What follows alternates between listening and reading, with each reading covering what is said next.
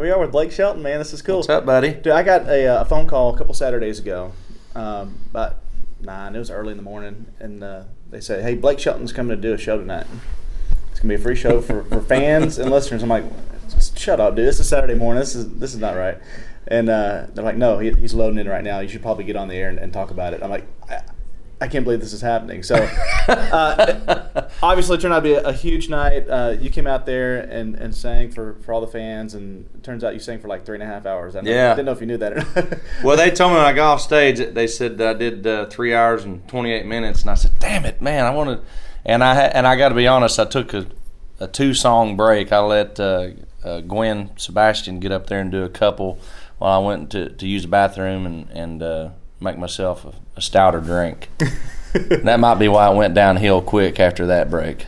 We had a great time, man. So we're still talking about the show in Fort Myers and Cape Coral. So really, thank you, and that was fun. We're all still geeking out about it. So yeah, we had a great time. People are still talking about it. That's cool, man. You know what?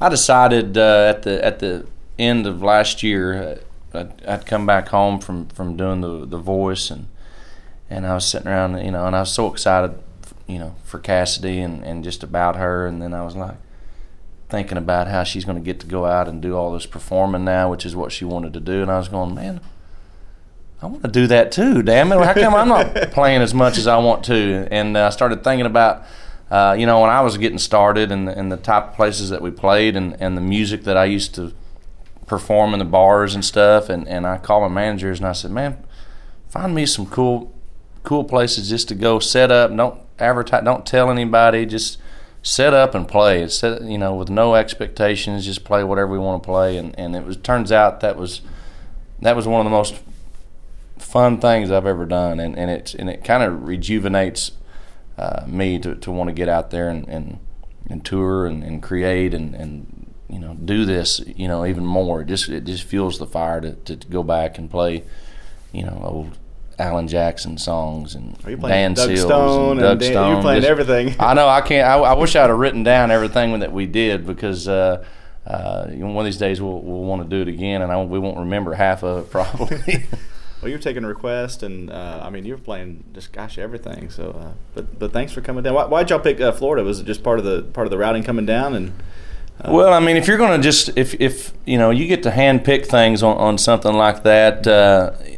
I love Florida, and that's one of the first places that I started touring when I had my first song at Austin. We played the barn down there, and there used to be a Ricochet Club in Fort Myers. Is it still down there? No, that's not there anymore. And Dixie Roadhouse has been is the place in Southwest Florida. All those bars, and on top of that, man, I wanted somewhere that was sunny and warm.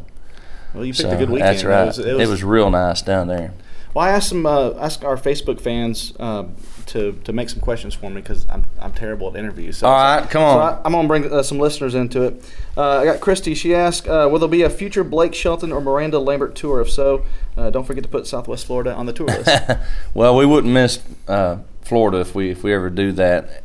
We talk about it, and there's been a time or two where it was like actually close to being something that was being scheduled, and then something would come up with The Voice or with her Pistol Annie's project or something. We have so many things going on outside of our just solo careers, that always ends up being the first thing that gets scratched off the schedule. Mm-hmm. And but we got to do it. My gosh, we have to do it one of these days. I know we do. I think it would be fun too, but I don't think it would happen anytime in the next couple of years. It's going to be on down the road a little bit further.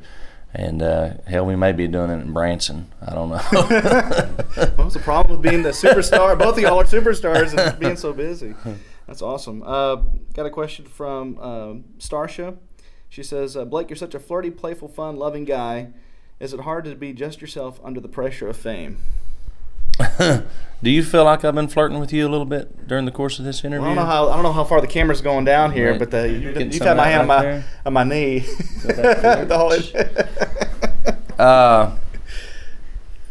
What now? What pressures of what?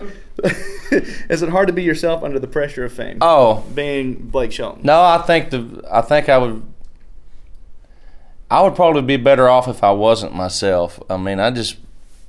that's probably why I'm not real good at the fame thing, because I can't help but just be myself and say things like any of us would in a conversation, and I don't have that people are going to analyze you filter that I should have, and it gets me in trouble all the time, and I don't care, man. I mean, this is hopefully being myself is what got me here, and I'm not going to change now.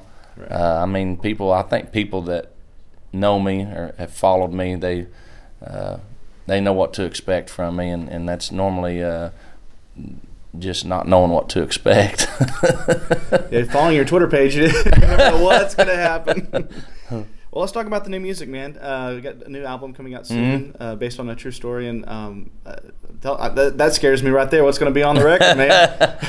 Well, I was getting a little bit of pressure from Warner Brothers. They were actually saying, hey, we need an album title because we have to physically print these things and we can't just leave it blank, and so I decided I would listen to the album from start to finish and try to come up with something, and it hit me as I listened to the album that every song on that record is either something that I'm going through right now, or something that I've been through. They were all things that have happened to me at some point or are happening right now, and that's how I came up with Based on a True Story. It's not like anything that just chronicles my life or anything. It's just these little situations. I can't tell you how many times I've been the guy probably down there in South Florida at a bar, way back in the day.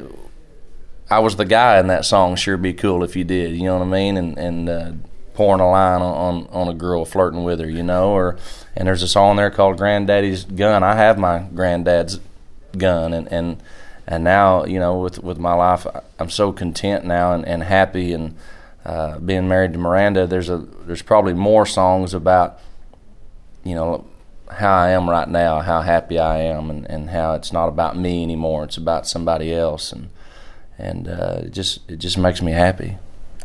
Well, that's awesome, man. It's coming out here pretty soon, too, so we're looking forward to it. Thank you, buddy. Blake Shelton right here. That's right. Cat Country 107.1. We'll see you on the radio.